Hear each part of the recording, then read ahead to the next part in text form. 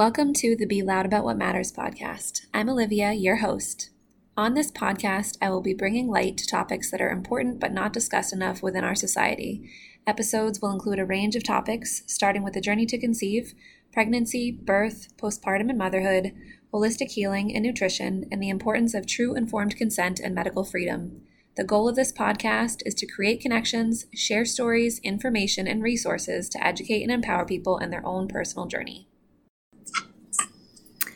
Hello, listeners. Welcome back to this week's episode of the Be Loud About What Matters podcast. Tonight for me, I am so excited to have Sarah on with me. And Sarah and I actually connected through, I don't know if it was Cass or Will. It was one of the two, but I met William first. Maybe that's how it started. But with William, and William was on my wave. Yes. William was on the podcast talking about breath work and parenting with me a few episodes back. And so I have Sarah here with us. Sarah is currently living a nomadic life with Will and his wife Cass and their children and their community that they've built out there. But Sarah is the founder of Down to Birth Midwifery, and she is incredibly knowledgeable with everything that has to do with pregnancy, birth, nutrition, holistic health and wellness, all of the things. So we just aligned so perfectly, and I'm so excited to chat with you. So thank you so much for coming on the podcast. Would you mind sharing a bit about you with everybody? Yeah, thank you so much, Olivia. I'm super excited to be having these juicy, passionate conversations with like-minded people. I've loved connecting with you so far already. So I'm so excited to deep dive into this. But yeah, I am Sarah. I am a midwife. Currently, being nomadic, traveling around Australia. I'm going to be heading overseas quite soon. But I am also a lactation consultant, a postpartum specialist. I do body work. I work with women to help them access their power, heal their traumas. And I also study my master's. So through that, I've specialized in learning about working with disadvantaged women, and mental health is another big one, and research. So I have studied clinical trials. So that's why I'm going to be touching on this today, because I feel like it's just so important to have this knowledge, because it's just not general knowledge that most people have.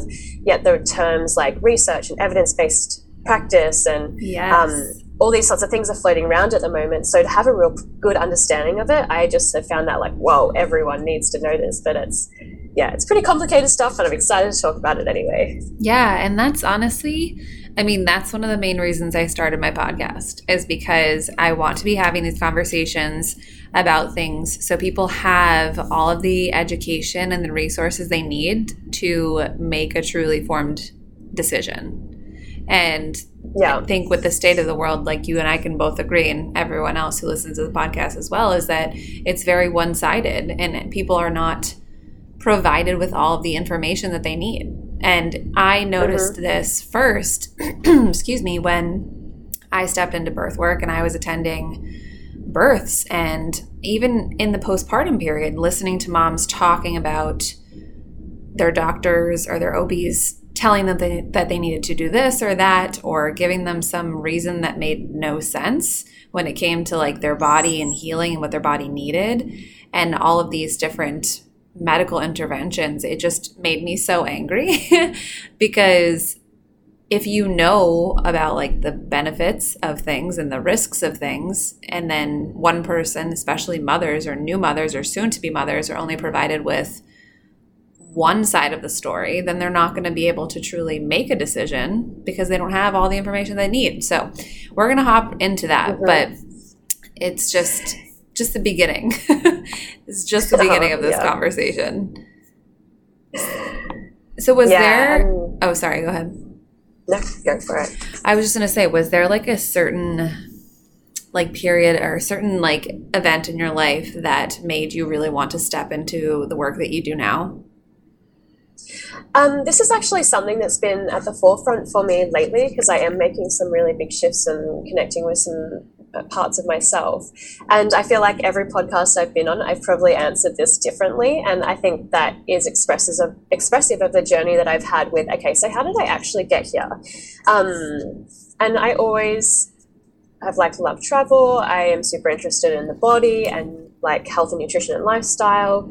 I just feel like though that I didn't make a conscious decision about stepping onto this path. I feel like I've done this many times over. It's just like a knowing, and every time I know, I learn something else or some other piece of information comes to me, it's just like this deep internal knowing that I have. So I'm like, I was very guided to this work, and it just feels very innate to me.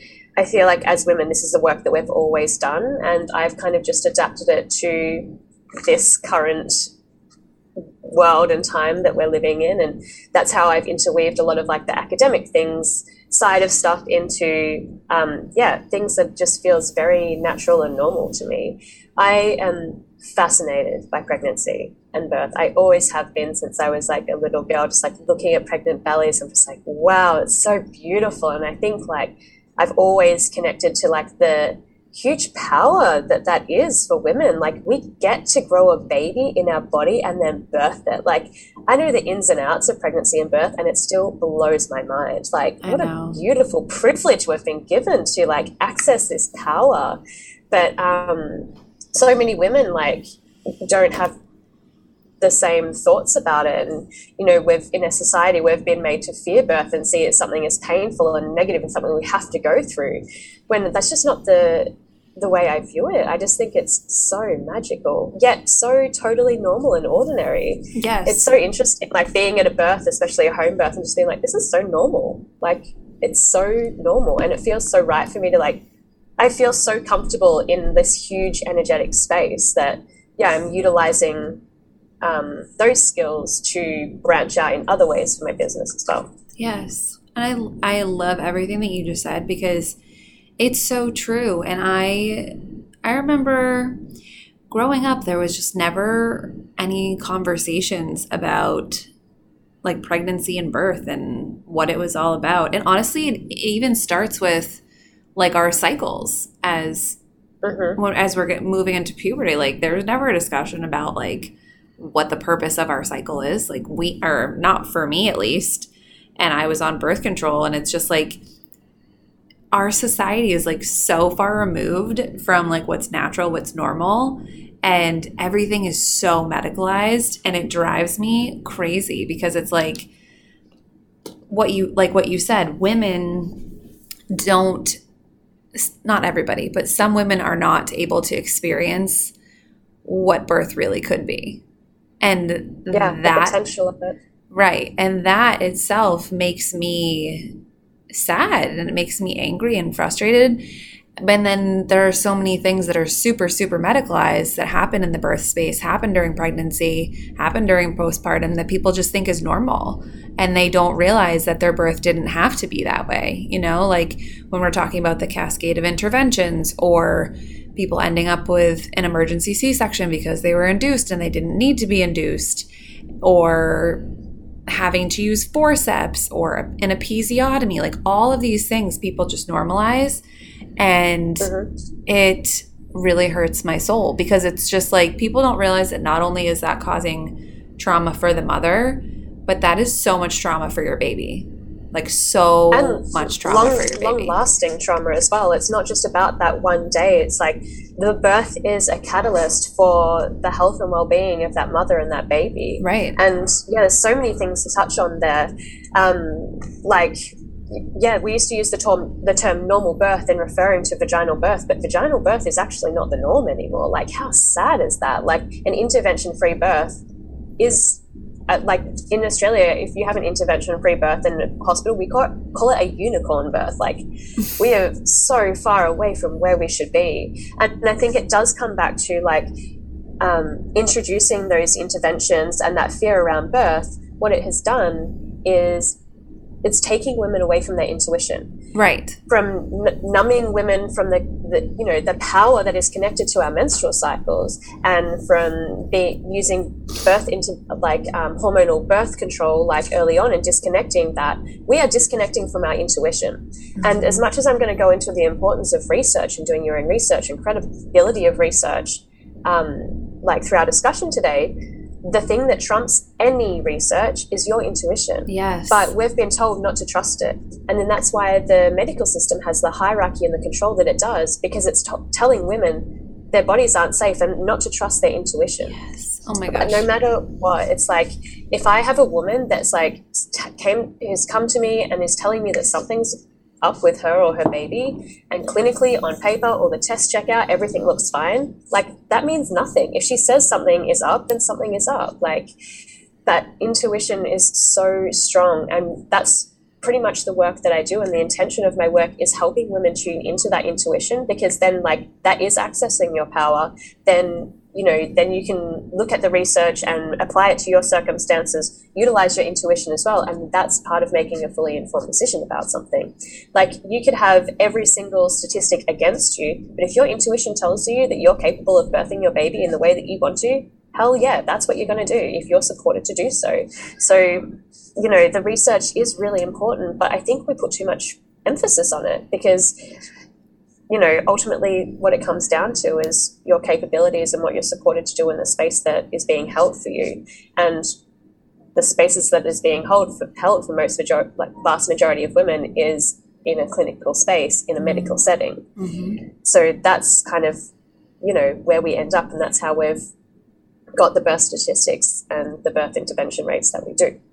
I know. And I talk about it all the time, even with like my family members, because we'll just randomly talk about birth. But if you look at the maternal and infant mortality rates in these countries that supposedly have like the best healthcare, it doesn't even compare to like third world countries. Like, there are more women and babies that are dying here in hospital settings because of the way that birth is treated.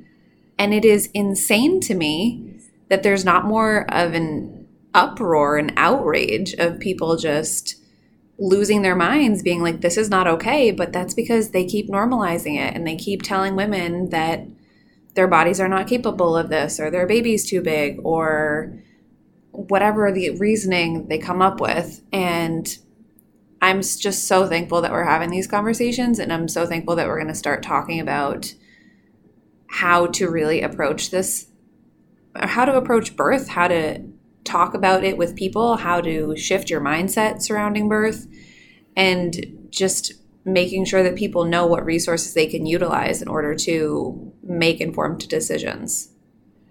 Yeah, because ultimately birth is extremely safe. We wouldn't be where we are as a population if birth wasn't safe and it didn't work. The things that have made birth unsafe, and the reasons women are dying around the world in developing countries, is because of the way we're treating women, the way we're interfering with birth. It's not birth that's unsafe. Right. And it's even what you said too about women wanting to listen to their intuition, but having people tell them that that's not as important as what they are explaining to them. You know what I mean? Like, oh, the medical journal says this. Okay, well, I'm telling you as a mom, as a pregnant mom or a new mother, that like something is wrong and I need you to listen. And it's just, our society just a lot of the time does not listen to women, and especially when it comes to birth, and that needs to change. Absolutely. Yeah. My life mission. It's a big feat, but yeah, we're getting there. We are. We're getting momentum.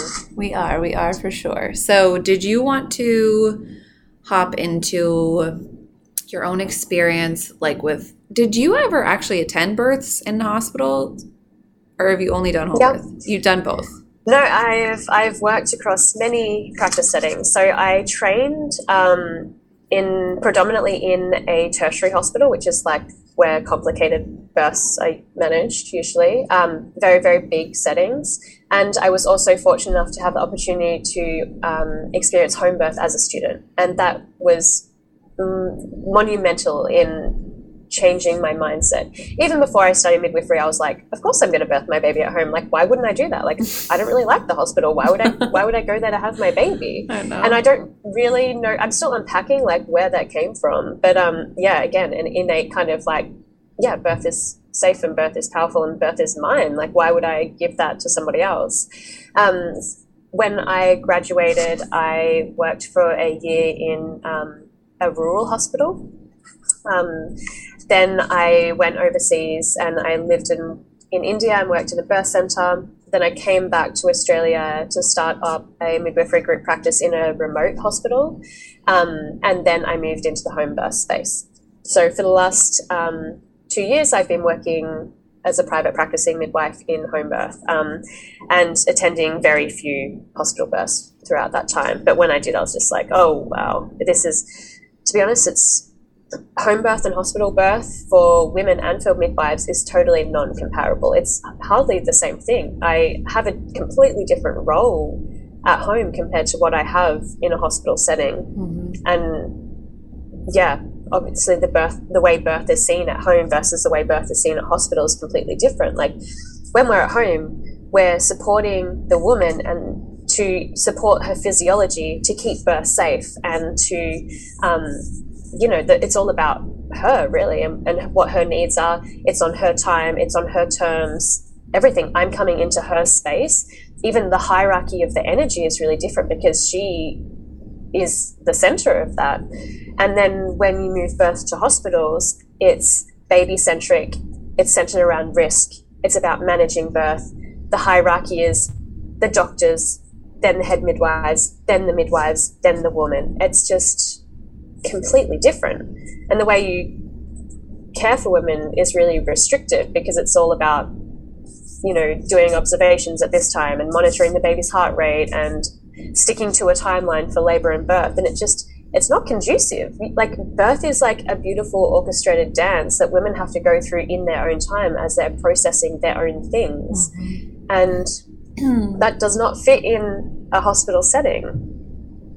It doesn't fit into that setting at all. Because I remember one of the first things that I watched when I think it was before my doula training, was The Business of Being Born. And hospitals are businesses. People don't want to hear that, but it's true.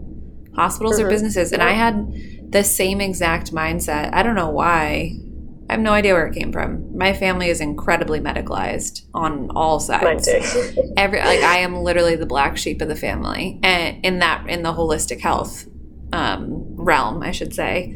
But it's funny because everyone is super medicalized, but then with certain things, they'll always come to you, and you're like, okay, see, that holistic health and nutrition and healing, that it's good for you. So that's why you're coming and asking about it. But I was the same way, and I don't know. It frustrates me so much when people put profit over people, especially when it comes to mothers and babies. Well, it's, putting profit before, the well-being of women and babies, and there's so much that drives that. But when it comes to, holistic health and healing, that's our cellular blueprint. That's what we've been doing since the dawn of time. It's only really in the last couple of generations that we've been utilizing medical knowledge to treat the body, really. Right. And it's so far away. It's about treatment. It's not about holistic healing and promoting health. But yeah, in the medical system, there's so many things that drive that profit. It's the maternity system is set up to serve the maternity system. Everyone's like, the system is broken. It's not broken. It's working completely as it was designed to work. Yes. Women are in and out. It's about getting things done as quickly as possible and getting profit out of that. Right.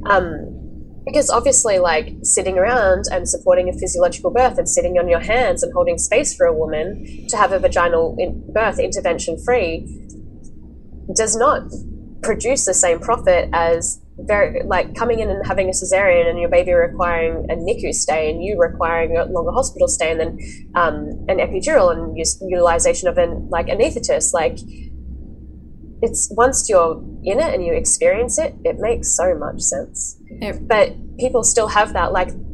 I even kind of have a bit of a hang up about the term care provider because I feel like so many people don't deserve that term. You're not providing care for this woman. Mm-hmm. You're literally just seeing her as like potential profit and like, right. And I'm not saying that everyone is like that, but that's how the system is run. It is. It absolutely is. And I'm literally, for everyone who is not witnessing this on video, like I'm just nodding my head along to everything that Sarah is saying because it's so true. And these things, they infuriate me so much. And that's why these conversations are so necessary. And I'm just so thankful that you do the work that you're doing, and all of the families and women and people that you are touching with your work and helping. It's just so important, and I am just really grateful that you're doing everything that you are. No, thank you. Like, and same back at you as well. Like, it is important to be a bit loud about what matters because, you know, it's been going on for too long and too many people and women and babies are suffering because of it. And I'm just like, cannot stand by and witness this anymore. It's just like, I have this knowledge, I have this insight. This is the things I've experienced being in this system. Right. I've been out of the system and I have something to compare it to. And like, women do not even know what they're being robbed of. Like, yes. Birth can be this completely like life-changing, like pivotal moment of like your accessing power that you didn't even know that you were capable of. Like, it's understandable why we're denying women that, because we would be in a very, very different space in our society if we weren't. I literally say that all the time. It's so true. Could you imagine if every single woman in this world was able to have the birth that they were supposed to have without having medical intervention, unless it was absolutely necessary? Could you imagine how different our world would be if women knew how freaking powerful they were? It's just, oh my gosh. I would love to see that. And that's part of why it's even more so important to talk about it, because I want women to have that. And I think one of the things that's difficult when it comes to talking about birth and intervention-free birth is that people they can get upset or they can get offended if they didn't have that type of birth. They were like, okay, well, I had my birth and my birth was fine. You know what I mean? Kind of not like upset, just like, I don't know the words that I'm looking for. Like they just think that it's a protective mechanism for women. It's like, why would I, it's hard to be like, I didn't get the birth that I wanted, or the system has done its job. Like, it has put fear around birth into women. Yes. And it has made them reliant on them. The system is extremely intelligent and it's done a good job, and it's like interweaved the fear of birth into our society. And so many women are like, okay, well, if I birthed at home, I would have died, or my baby would have died. It's like, really, like, I understand why you feel that way because of the experience that you had, and I'm not taking away from that at all. And I'm sorry that you had that experience, but that wouldn't have happened to you if you were at home. Right. And like, things do go awry in birth, but very, very infrequently when we don't interfere with it.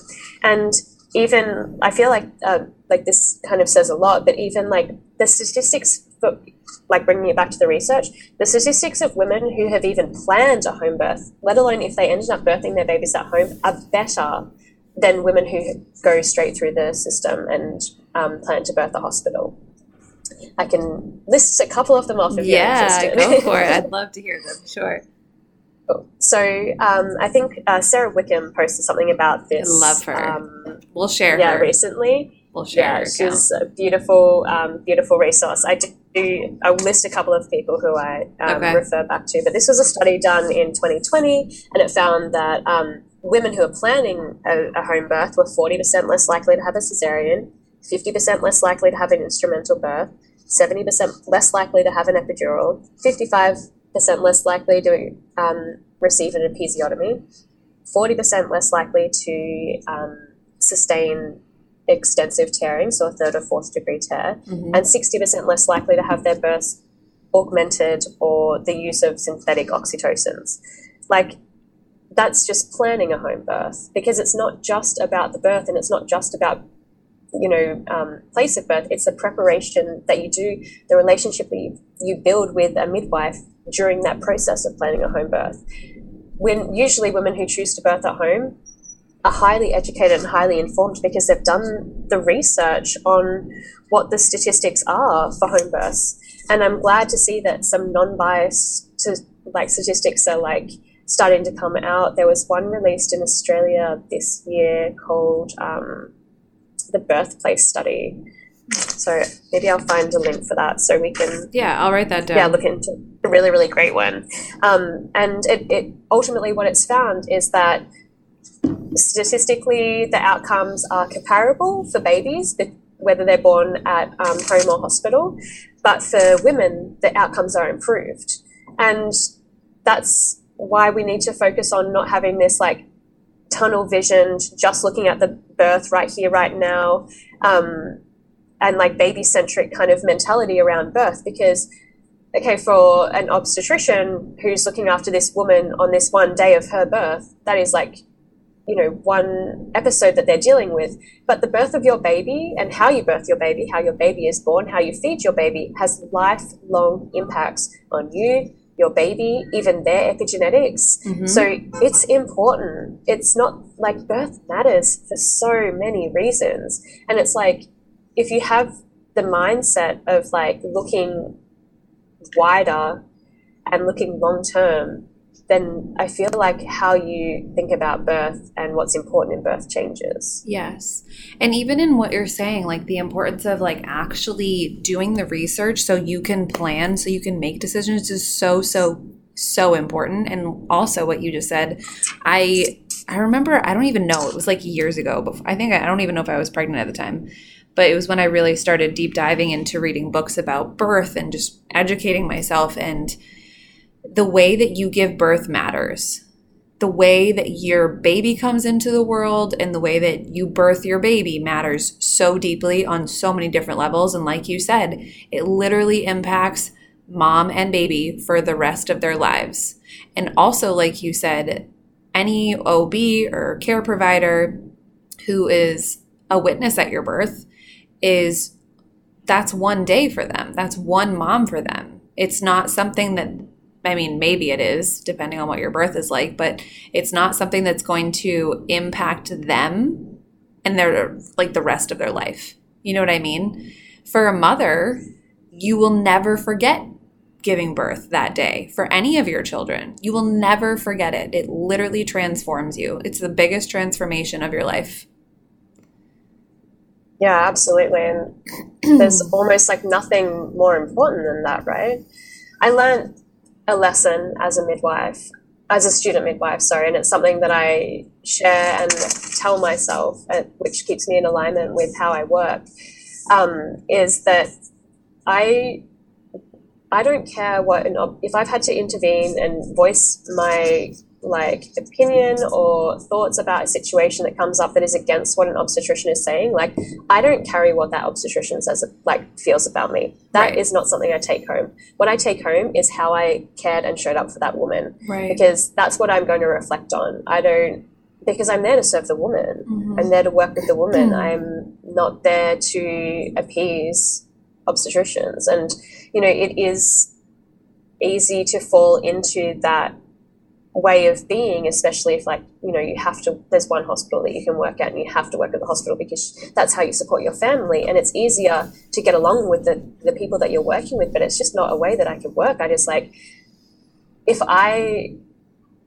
how I work with women, that's what I carry. Mm-hmm. So definitely underlines how I work now. And that was something too. I have not attended a birth since having my daughter, and she'll be 2.5 in January. But since having her and considering going back into birth work, that was something that I really knew that I would not be able to just sit back and not say anything. And I'm not the type to sit back and not say anything. But when it comes to birth and, like you said, being concerned about while working alongside them and them allowing you to come into the birth space and that in specific hospitals in Boston, it's very interesting to say the least. And a lot of the mindset surrounding birth, especially over the past few years, has just been so warped. And so that's something that in the future, if I am attending births again, it would definitely be outside of the hospital setting for that reason. Yeah, I almost feel like going into private practice and working in home births, and I did say that I didn't take on clients who were choosing to birth in the hospital because, like, I was protecting myself from experiences that I'd had. I was carrying a lot of vicarious trauma, and I have been working through that. But I know a lot of birth workers who don't want to be in that space anymore, and I absolutely understand and support why that is. Right. Because it's hard to witness abuse. Right. It's hard to witness abuse, and then it's hard to witness it even more so when that person doesn't realize that it's abuse. And then you're kind of carrying trauma that they don't even realize is trauma because it's so normalized by our society. And one of my biggest frustrations is just that women should not have to advocate for themselves during birth. Like we talked about, they should just be listened to. Their job is to focus on them, how they feel, and bringing their baby into the world. You know, like that's all it should be. And so there's just so much work to be done. It's insane.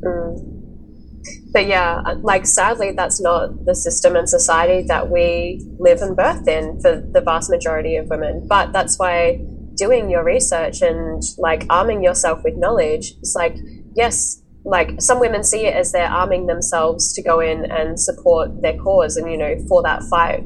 But it does lead a lot of women to choosing different birth options and choosing different care providers because that's what the research supports. Right. It's like, it makes sense. Like if you are aiming for an intervention-free vaginal birth, well, then you're going to choose the space and the care providers that are going to give you the best opportunity for that to happen. Right. Like if you want an intervention-free birth, choosing an obstetrician who is a surgeon who works with instruments and tools and manages complicated births, like, are they really the best person to be supporting you to achieve the birth that you're aiming to achieve?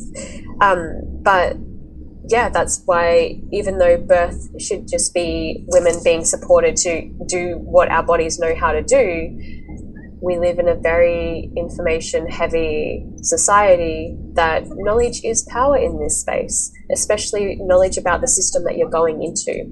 It really is. I feel like now is the perfect time to segue into the discussion that we wanted to have about how to do your own research. And then some people who've listened to the podcast before when it was really, really focused on pregnancy birth may know about the BRAIN acronym, but some may not. So I would love to hear your thoughts on that. Yeah, cool. I feel like it's so important because like the amount of times do your research, or have you even looked into the research? Like that statement has come up lately. It's just like, oh, it's almost infuriating, like because people don't even really understand what that means. Right. Because getting your care provider's opinion is not doing research. No. A good care provider should be like helping you access different information. Because a part of making an informed decision is looking at the risks and the benefits and applying that to your individual circumstances. And that's why the BRAIN acronym is a really great one and really easy one to fall back on, because it does incorporate all those things. So the acronym stands for benefits, the risks, the alternatives, your intuition, and what happens if you do nothing.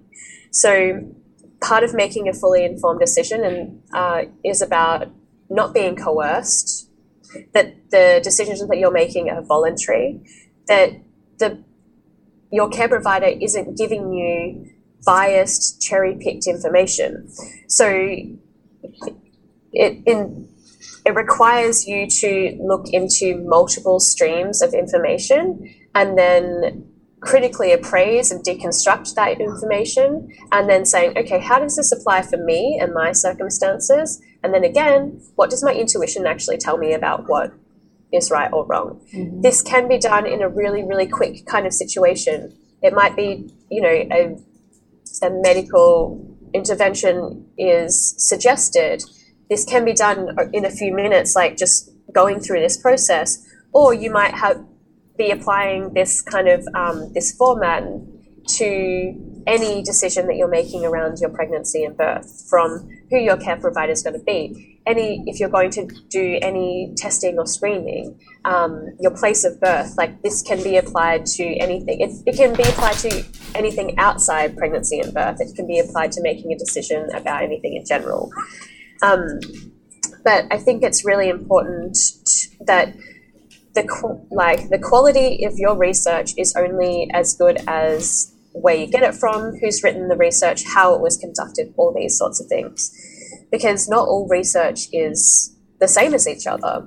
And there's a few processes that you need to go through to assess the level or credibility of that piece of information that you're reading. Mm-hmm. And you can do that on anything as well. You could be critically appraising a big randomized control study that's on a great journal, or you could be critically appraising an opinion piece that someone has written. Right. It's about using a critical brain to sort of deconstruct, okay, what is this person saying? What is their credibility as an author? Is this something that is a field of, sorry. It's okay.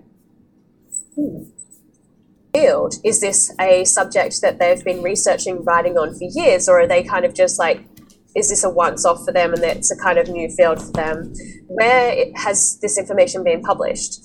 Even different journal articles have different levels of credibility. So, the Lancet is a great one. It's open access as well, and it only publishes critical journal articles. But then there's other journals that it's yes, you might come across a published research article, but if it's published on a journal that has an agenda that it's trying to push, well, you need to be aware of that as well. Right.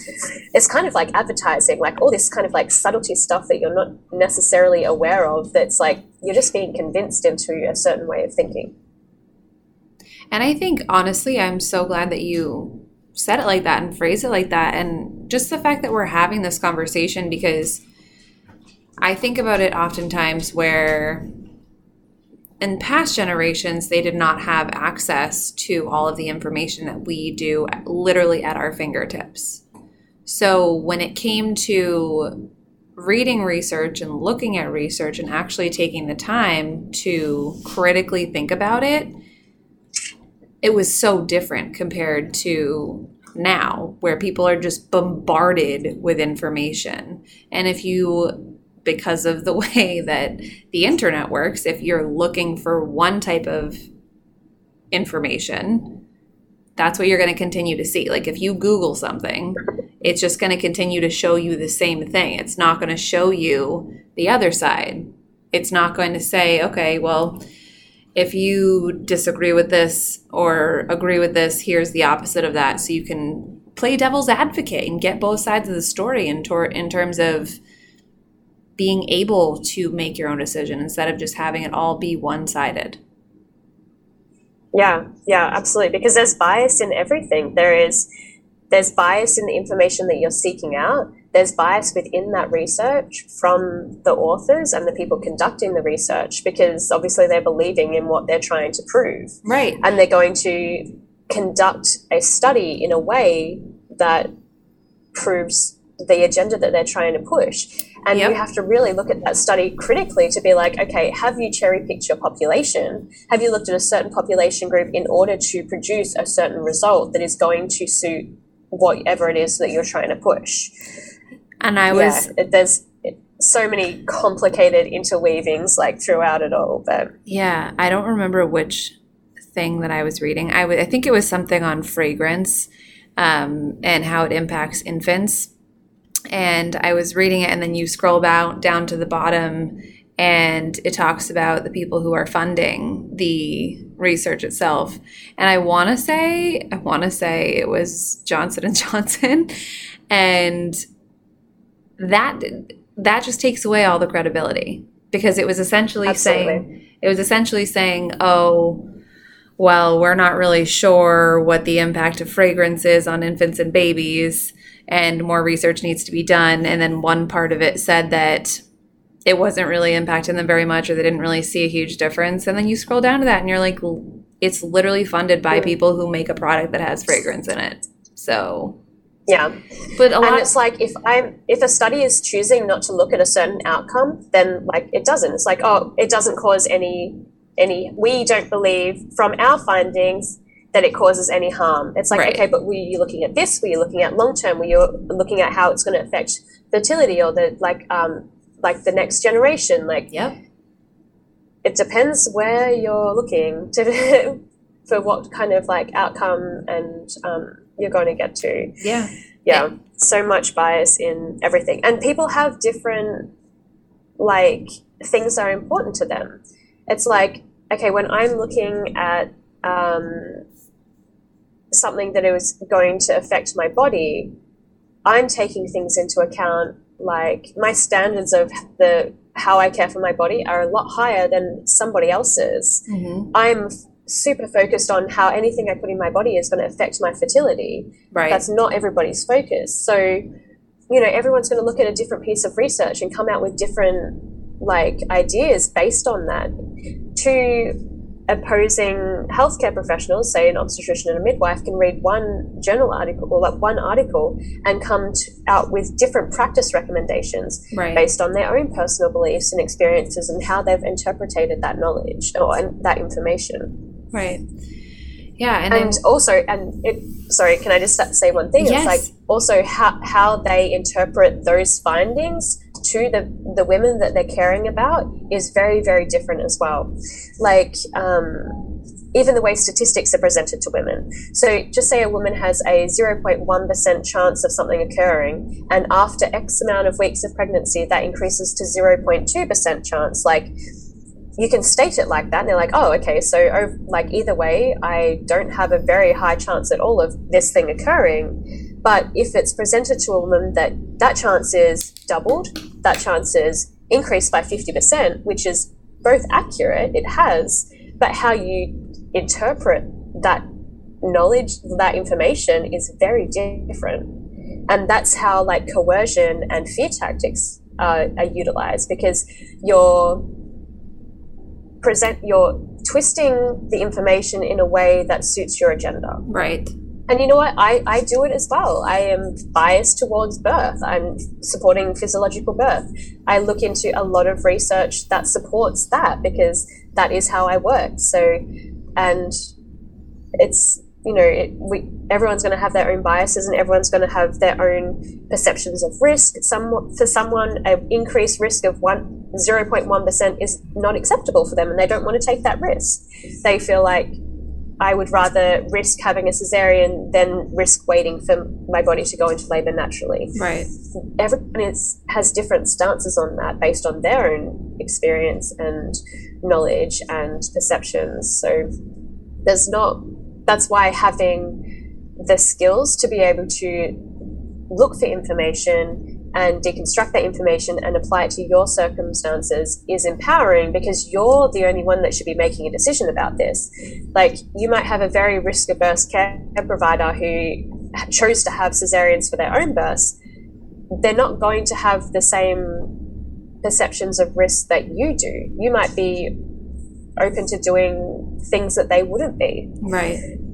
Yeah, and it, like you said, it all ties back into doing your own research, knowing where you can do your own research, but like you said, being able to deconstruct it. And also, one thing that I've learned while doing my own research is actually looking at the study itself and looking at the trials themselves and looking at the sample size and thinking about all the different things that go into each study that they do, because some studies don't include certain things.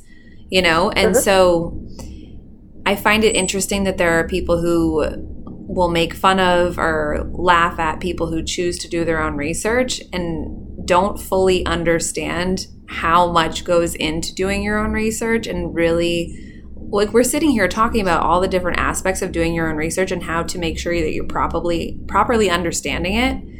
And there are people who don't want to do their own research but make fun of people who choose to. And it's just like, it's so backwards to me. Yeah. And you know what? And that is their choice. And that's, you know, they take you have to take responsibility for your outcomes. Right. Regardless of the decision, you have to own your decisions. Right. And if you've chosen not to do the research because you find it's too complicated, or you just don't want to go there, or you don't think it's important, that's fine. But own the outcome that comes from your decisions. Right. It's the same as choosing to birth at home, or choosing to free birth, or choosing to go into the hospital to birth. Like, ultimately, that responsibility of the outcome is on you because of the decisions that you have made. So that's why informing yourself as much as possible is your power in that space. It is complicated. I'm not taking away from that. Like, I was like learning another language when I started learning about how to read research, and I still find it quite complicated. And I get that most people aren't going to have an understanding of this, but I guess that's why I wanted to share with you today, because it is important and it does matter. I have done a few sort of posts on my Instagram actually that kind of like deconstruct it in a easy to understand way. But I think like a few sort of like key things are understanding that there is a hierarchy of evidence. So studies that are like a systematic review or a meta-analysis where that is a review of all the available research, that is the like on top of the hierarchy pyramid in regards to research, and it kind of goes down. Randomized control trials are really usually quite credible as well, and that's because the study design is put out in a way that is trying to eliminate some of those biases, like looking at cohort studies or case control, cross-sectional studies, animal studies, and then opinion pieces is kind of how the hierarchy continues on. But yeah, population size is a good one, because if your sample size is too small, you're not going to see a lot of the adverse outcomes that come from the intervention. If your sample size only looks at healthy people, which as the study, like the phases of a study go on, just say it's a drug, for example, will only be studied on healthy participants first before it moves into the next phases of trials, where they then look at the broader population. Right. Because you're going to get different outcomes from an intervention that's studied on healthy people versus studied on non-healthy people who have confounding health like comorbidities, are on medication that might interact with the medication. But that's why you need to look at the population and then compare it to you. Examples of this are the term breach trial, which is a very, very flawed study that we shouldn't have made these recommendations for cesareans off, because the population of babies included babies who were not well. And those statistics then aren't comparable to you. So, I go into what relative risk is on some of my posts, so it's an interesting one to read. We can share those. But if the population that being studied includes babies who are unwell and your baby is well, then statistically you're going to have a different statistical like risk factor compared to that other population. Same as if this drug was studied on a healthy population, but you have comorbidities and you have other risk factors, then statistically those like results aren't necessarily relatable to you. So that's what you need to sort of like take into account as well when you're doing your research. Obviously the internet is overwhelming. It is huge, and people kind of like start to Google stuff, and then obviously based on the Google acronyms and advertising, all these sorts of things is going to impact what comes up first for you. So it might not always be credible information. Right. I have some places that I direct women towards to sort of like look into information. So things like, if you do have access to journal databases, usually they're paid if you are attending university, or if you have like a research kind of related job, or you do work in the healthcare system. Usually you'll have like a paid access to these journal databases, and you'll be able to look up these things yourself. But they are a couple of free ones. Usually the big ones, like I mentioned before, the Lancet is available for free. It's called open access, when anyone can sort of access the articles without having to pay for them. Okay. Google Scholar is another one, but it doesn't always produce the highest quality because it's looking what's available online for free, and it presents you with that.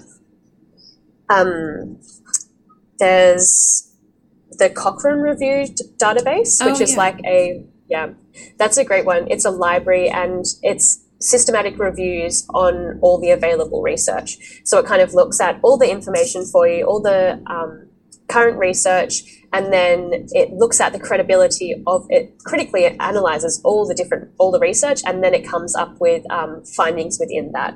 And the vast majority of times, it's like found conflicting information, and it says that there's not enough strong evidence to support any certain way of practicing. I know.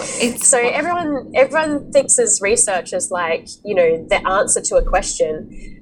Academics look at research as in reasons to ask more questions.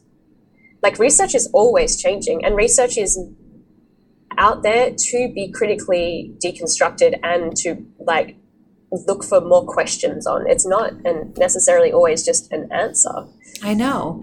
And that's one thing that I've realized is that people are like, oh, I'm following what the science says. And you're like, okay, but science, literally what science is continuing to ask questions, continuing to do research, continuing to look for answers. That's literally what it is.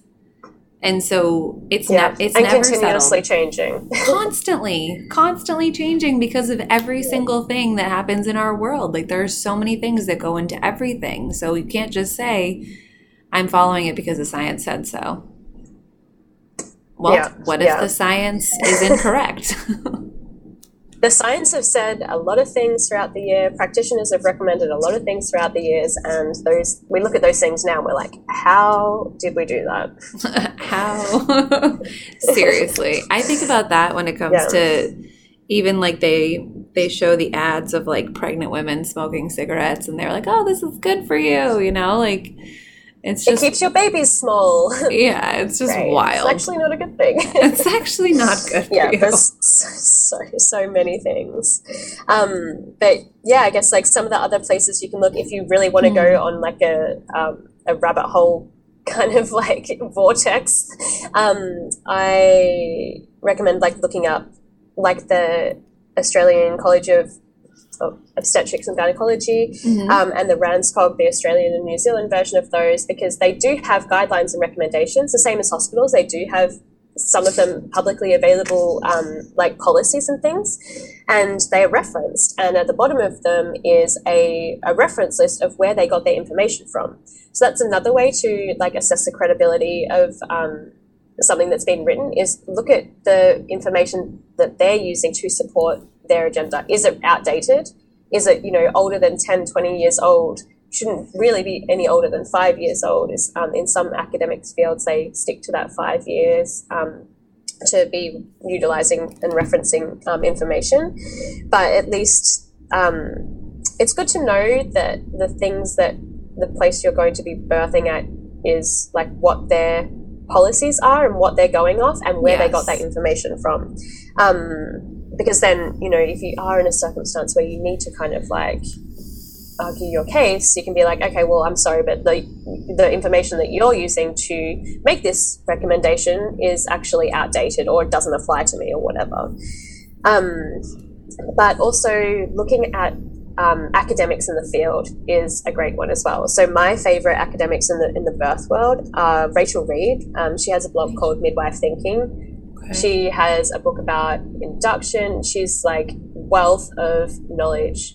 Like, absolute huge respect to all the work that she has done for the birthing community. And another one being Sarah Wickham as well. They're both midwives. They both have PhDs, and they've both done a lot of work over the last couple of decades in supporting, in an academic way, why physiological birth is so important, and actually the research behind it. Right. Another one who I love is Sarah Buckley as well. She is a GP who has really great research around like hormones and the use of synthetic oxytocin and epidurals and things. Then I also like podcasts as well, because they usually feature professionals in the field, and then you can look into their work as well. Mm-hmm. And evidence-based birth is like a one-stop hotshot for, I was waiting for like, information around birth. So again, it's their systematic reviews. It's they're looking at all the available information and they're presenting it in a really non-biased way. So I really appreciate that, in a way that is easy to understand. So the fact that they have so many modalities as well, like they have podcasts and they have a book and they have blog posts, but the information is super digestible for someone who like just thinks like research and critically placing information is just like a like not within their understanding. Right. It's like someone else has done it for you and put it together in a beautiful package. So yes, right. Also one that I commonly refer women to find information. Yeah. And I'm so glad that you said that, and also that you're encouraging and empowering women to have this information ready in case they go into a hospital setting, because most times, pretty much almost every single hospital, the policies that they have in place surrounding birth are not evidence-based. And even certain things with pregnancy, for example, they look at an ultrasound and they say that your baby is measuring big, so they say that you need to get induced, where it's a bunch of crap and people don't realize that they can't actually tell the size of your baby based off of an ultrasound.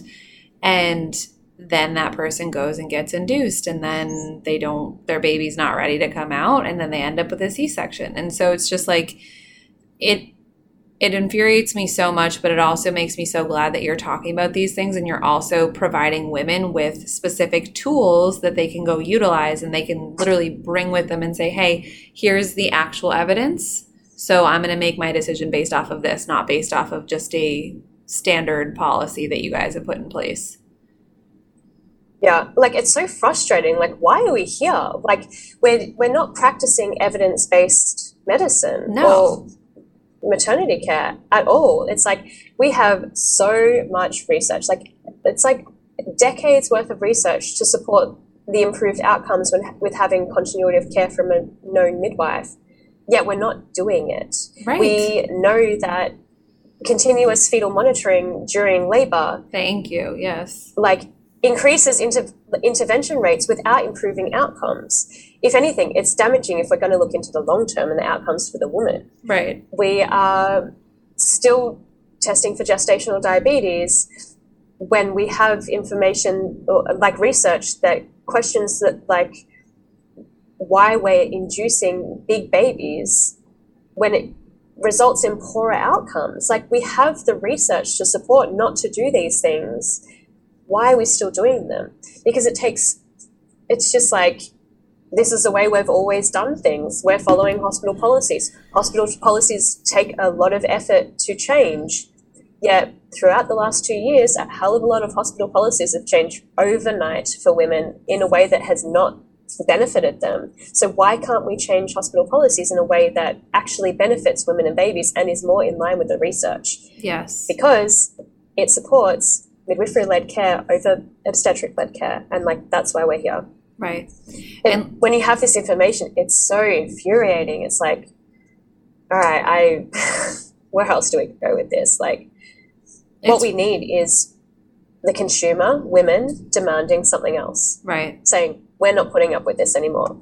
Like, you shouldn't have to be a trained academic, like, as a consumer, like saying, no, what you're doing is actually not in line with current research. Like, that's not your role. Like, there's so much during pregnancy that you already have to work through. Like, you should be focusing on tuning in with your baby, tuning in with your intuition. Like, your mind should not, like, birth is hormonal. We have to get it out of that neocortex. Your neocortex shouldn't be firing off and being like, okay, what research did I do during pregnancy? And like, women aren't in a space to always like be, they shouldn't be advocating for themselves during birth. And Yep. I recall watching a video recently, I think they, Badass Mother Bertha put it up, where a woman is like, don't cut the cord. And then the the nurses and the midwife was telling them, like, was undermining her knowledge on it and telling her that she was wrong. And in the end, you can see it on the woman's face. She goes, whatever. Yes, I remember. And I see it time and time again because it's too much energy to bring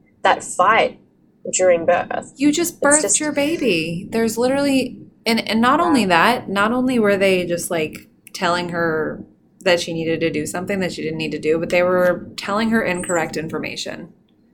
What they were telling her was not factual information, was not evidence-based. And so it just comes down to, like what you said, women should not have to advocate for themselves during birth, but it's just women need to actually have the proper information. And the care providers who are working with these women should actually be giving them the proper information and should actually know the information themselves. Because I think that's one of the bigger pieces of this is that there are care providers and people who work within the birth space, labor and delivery nurses, OBs, midwives, I should say, not you, but who are not fully knowledgeable on what they're saying. And they haven't taken the time to do their own research outside of what they were taught. Yeah, absolutely. And I was about to say the same thing. It's like, you know, a lot of the people working in these practice settings, they haven't done the research either. They trained 20 years ago and they're doing things how they've always done things, and they just don't have the desire to look into what the current evidence is actually like suggesting. Right. And that's why like student midwives and new graduates like coming into the system and so disillusioned because they have all the up-to-date current like knowledge, and then they get thrown into the system that is not practicing that way, and they're like, okay, but why not? Like, yeah, it's ignorance is bliss. It's just easy to like go in, do your job, do things how you've always done them, and forget about it and go home. Like, it's sad, but that's what the system has done to a lot of midwives as well. Like, they don't have the energy to bring to that anymore because they've been ground down by the system. I know. Well, I feel like we're talking about this because it matters, because we want more people to know about this, because we want women to feel empowered to do their own research so they can be fully informed and make a decision that's based on all of the information that they need. So I'm really, really thankful for you and for all of the knowledge that you've brought to this episode. And I would love to share the specific post that you were talking about in the show notes with everyone when it had to do with doing your own research. And if you have a list, like you were talking about, the different places that people can go to doing their own research, I'd love to include that for people as well. Yeah, for sure. Are there ways that you feel that women can avoid birth trauma by doing their own research? We kind of already touched on it, but any specific takeaways with that? Yeah. Well, this is looking in regards to like Australian statistics, but like 1 in 3 women report their birth as being traumatic, which like absolutely breaks my heart.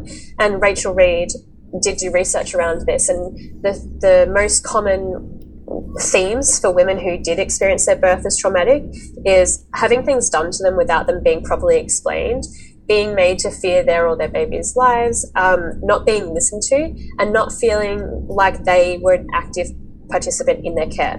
So that's why I like always say the term that like knowledge is power, because that knowledge, if you have that knowledge even prior to going into pregnancy and prior to going into birth, is going to help support you in being an active participant in your care. Because, you know, if you don't know, then you don't know, and you're going to go with the flow, and the flow isn't always good.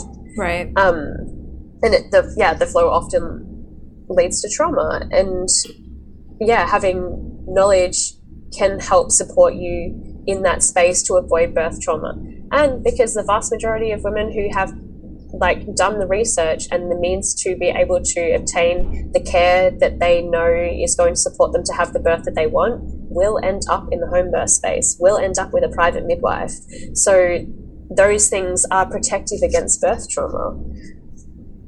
Yeah, and I just, like what we were talking about before, our system is just, it's honestly set up to just perpetuate birth trauma, and it makes me angry and it makes me sad. And we're talking about how people say, oh, the system's so broken, it's so broken. These systems are built specifically with money in mind. It's not mother friendly, it's not baby friendly, it's all about profit. And so knowing that and having the tools that you need to do your own research to make informed decisions, but also to avoid birth trauma for you, for your baby, for your partner, your family, literally everyone. It's so key. It's so important. And I just want to say thank you again for having this conversation and opening up this conversation for everybody. Yeah, thank you as well. And like, it does come back to like what your podcast is about. It's about being loud about what matters, because I just see how this matters so much, and I just can't not share the information, the knowledge and the experience that I've gained and the insight that I have from this journey and from this experience. So yeah, honestly, it's like, it's a vocation. I absolutely love it, but it's almost like, yeah, I can't not. It's like something that I have to do. I feel the same exact way. It's like once, it's a calling. Yeah, it's like once you know something, you literally cannot shut up about it. Like you just can't. Yeah. And some people are like, oh, you're obsessed with talking about this or that. And I'm like, yes, because not enough people know about it and not enough people understand it. And because we deserve better. Women deserve better. Babies deserve better. Families deserve better. Everyone deserves better. So are there any... Our Earth deserves better. Our Earth does I feel too. like we're at such a pivotal moment right now where like we really need to start caring for the Earth better, caring for each other better, caring for women better. And I feel like if we do those things, then we are going to be heading in a more positive direction than what we are. So it's imperative that we make the change.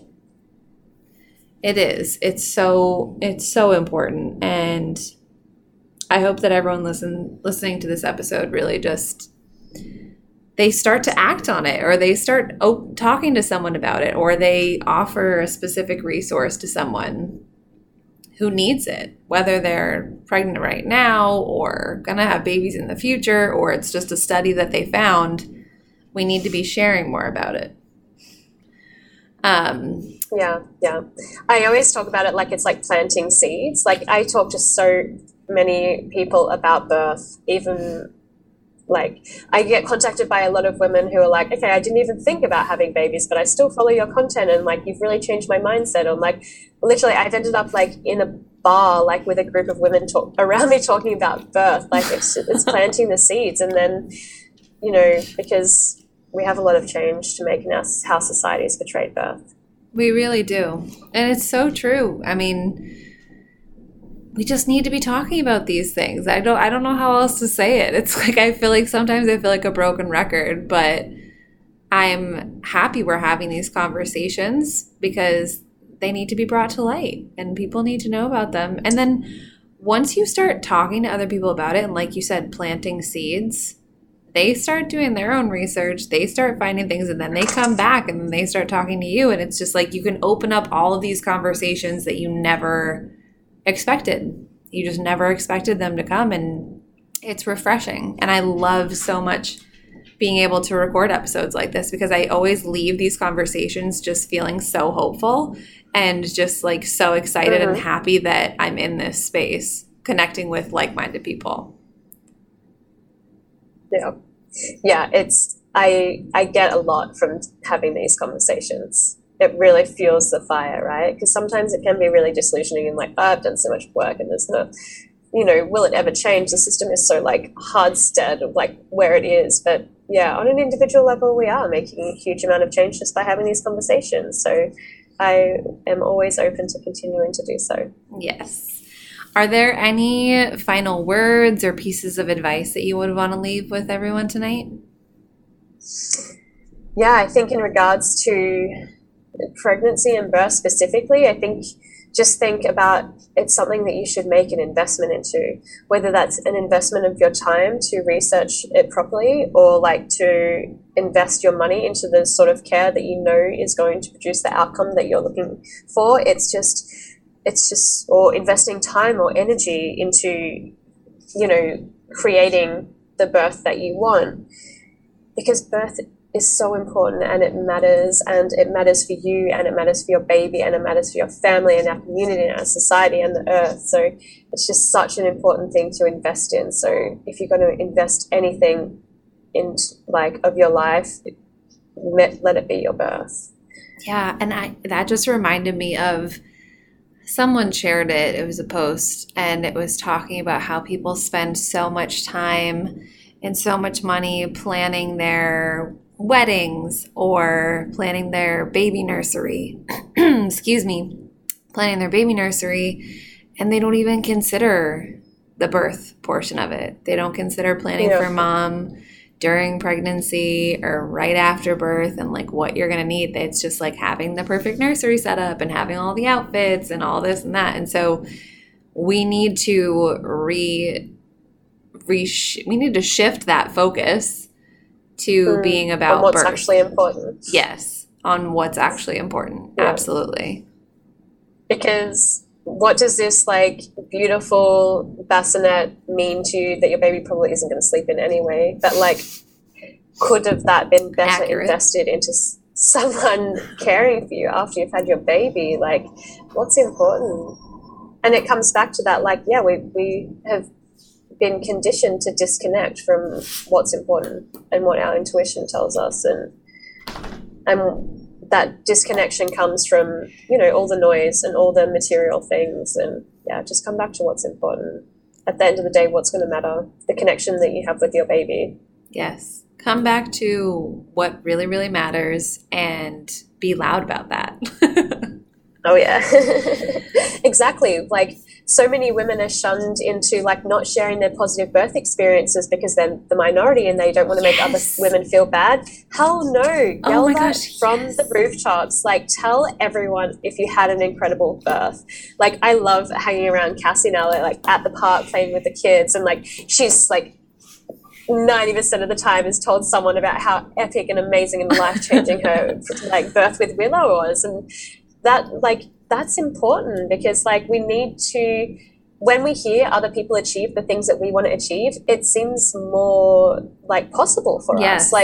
Of course we don't think we can birth our babies naturally because we never hear of experiences where people are doing it. Yes. But if you consume and surround yourself with positive birth stories, that's the energy and the energetic input that you're putting in your body and your mindset. It makes it possible. I felt like that with my birth, because I really had the birth that I wanted outside of it being in a birth center in a hospital. I definitely would have preferred to be home, but it was what my daughter's dad felt more comfortable with. In the future, I'm definitely never giving birth in a hospital unless it's absolutely necessary. But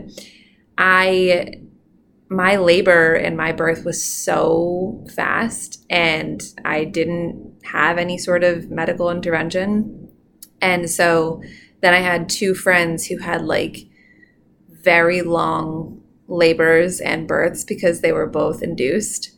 And I felt bad talking about my birth. And I also had her before both of them. So it was just it was layers of why I felt awkward talking about it. But then after, I was why am I going to feel bad about talking about how awesome my birth was?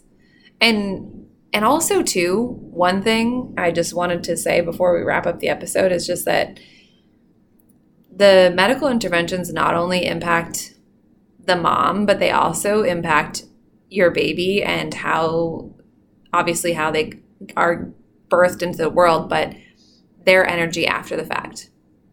There are babies who are super lethargic or who have to go to the NICU or whatever, however they come into the world. And then there are babies that are just so wide awake and so comfortable and not screaming and are just aware. My daughter, when she was born, she was wide-eyed awake for 3 hours.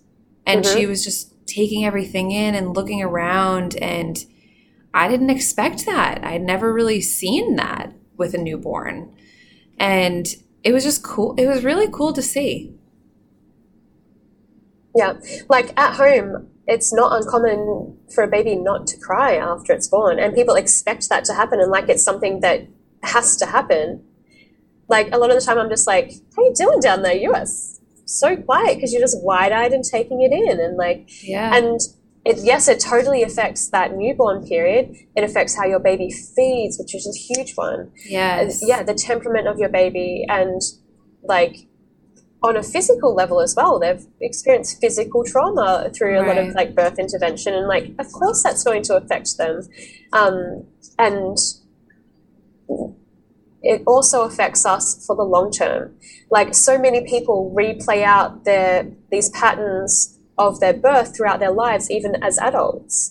So if you're constantly feeling like you're stuck or being forced into things or being rushed or whatever, I think it's actually a book about it as well, which is like crazily spot on. But how you're born plays out throughout your life. Absolutely. Yeah, and babies can also feel everything that you feel when you're pregnant, which people don't fully realize. Like if you're super stressed out during your pregnancy, your baby feels that. And then they can be born into absolutely. that. Your mindset. It's like, and go ahead, sorry.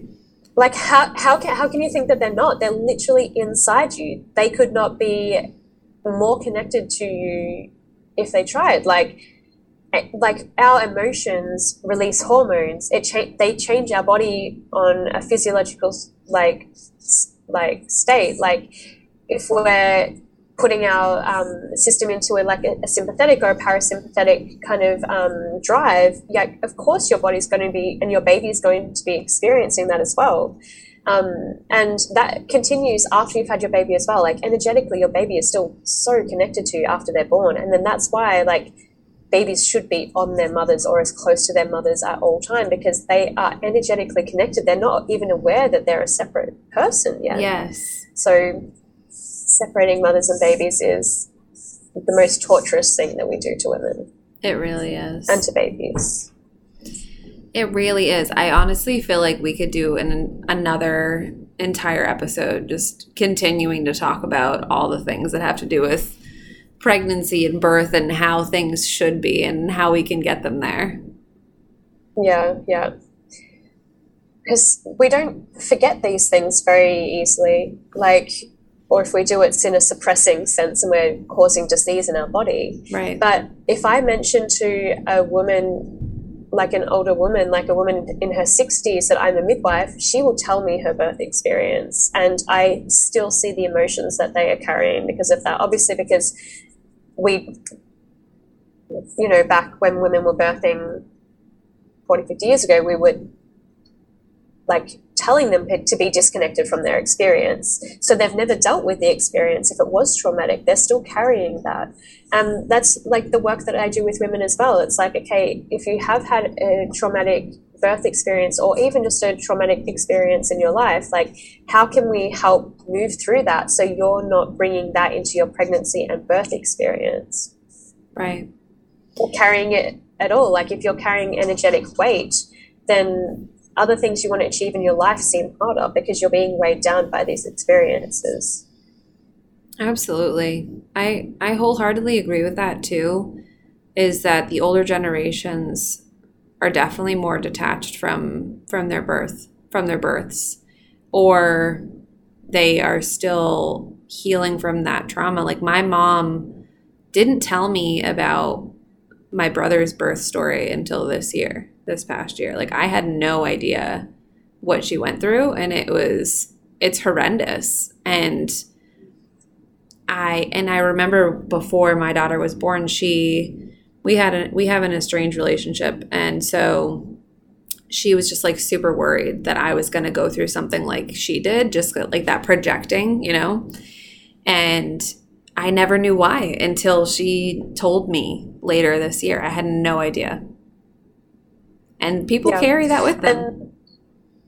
Absolutely. And even on a cellular level, like we are present for our mother's births. Like we carry three generations. Like when you were an egg in your mother's ovary during her birth experience, when your grandmother birthed your mother, like that is some deep cellular energetic imprinting there. And the amount of times I see women play out their birth experiences that their mothers had with them, like way too often. And I'm like, that's where I was like, okay, I need to start working well before where like just the birth, because we have to get rid of that blueprinting and that like energetic connection and repeating those patterns and playing out these traumas again and again. Like, let's break the cycle.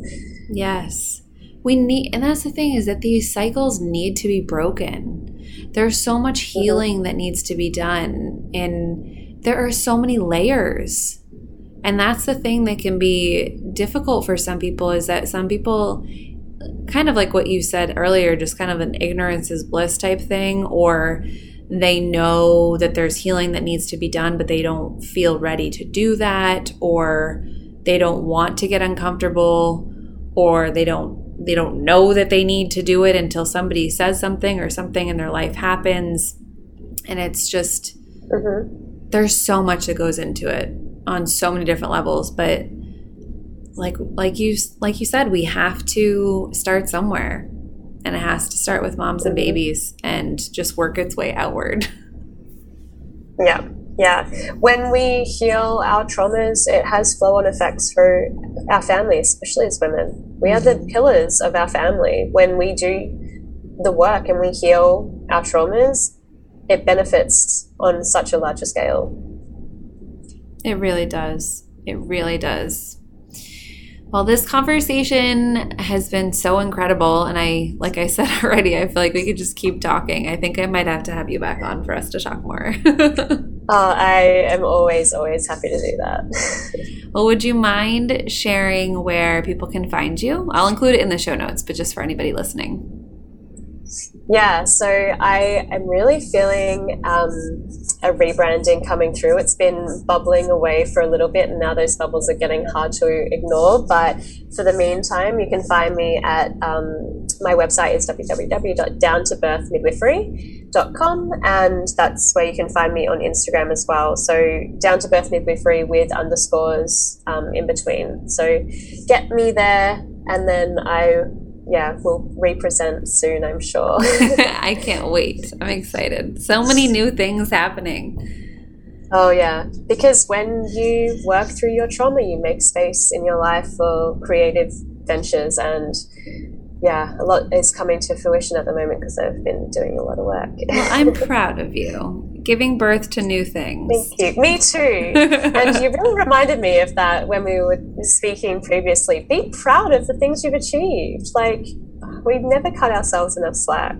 I know. It's just, that's another thing that our society could heal.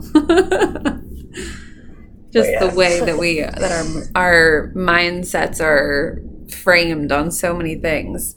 This has been such an incredible conversation. I'm so excited to share this with everyone and just get everyone's brains thinking, and hopefully they'll reach out to you and I. And so thank you so much for coming on and chatting with us. I so appreciate it. And I can't wait to chat again soon. And thank you, listeners, for joining us tonight. If this was an episode that you enjoyed and you're listening to it, please share it and tag Sarah and I. Thank you so much, Livia. I am so eternally grateful to have these opportunities to share this important knowledge, and I can't wait what connections come out of it. So again, blessings and thank you. You're so welcome. All right, listeners, we'll talk to you next week. Bye-bye.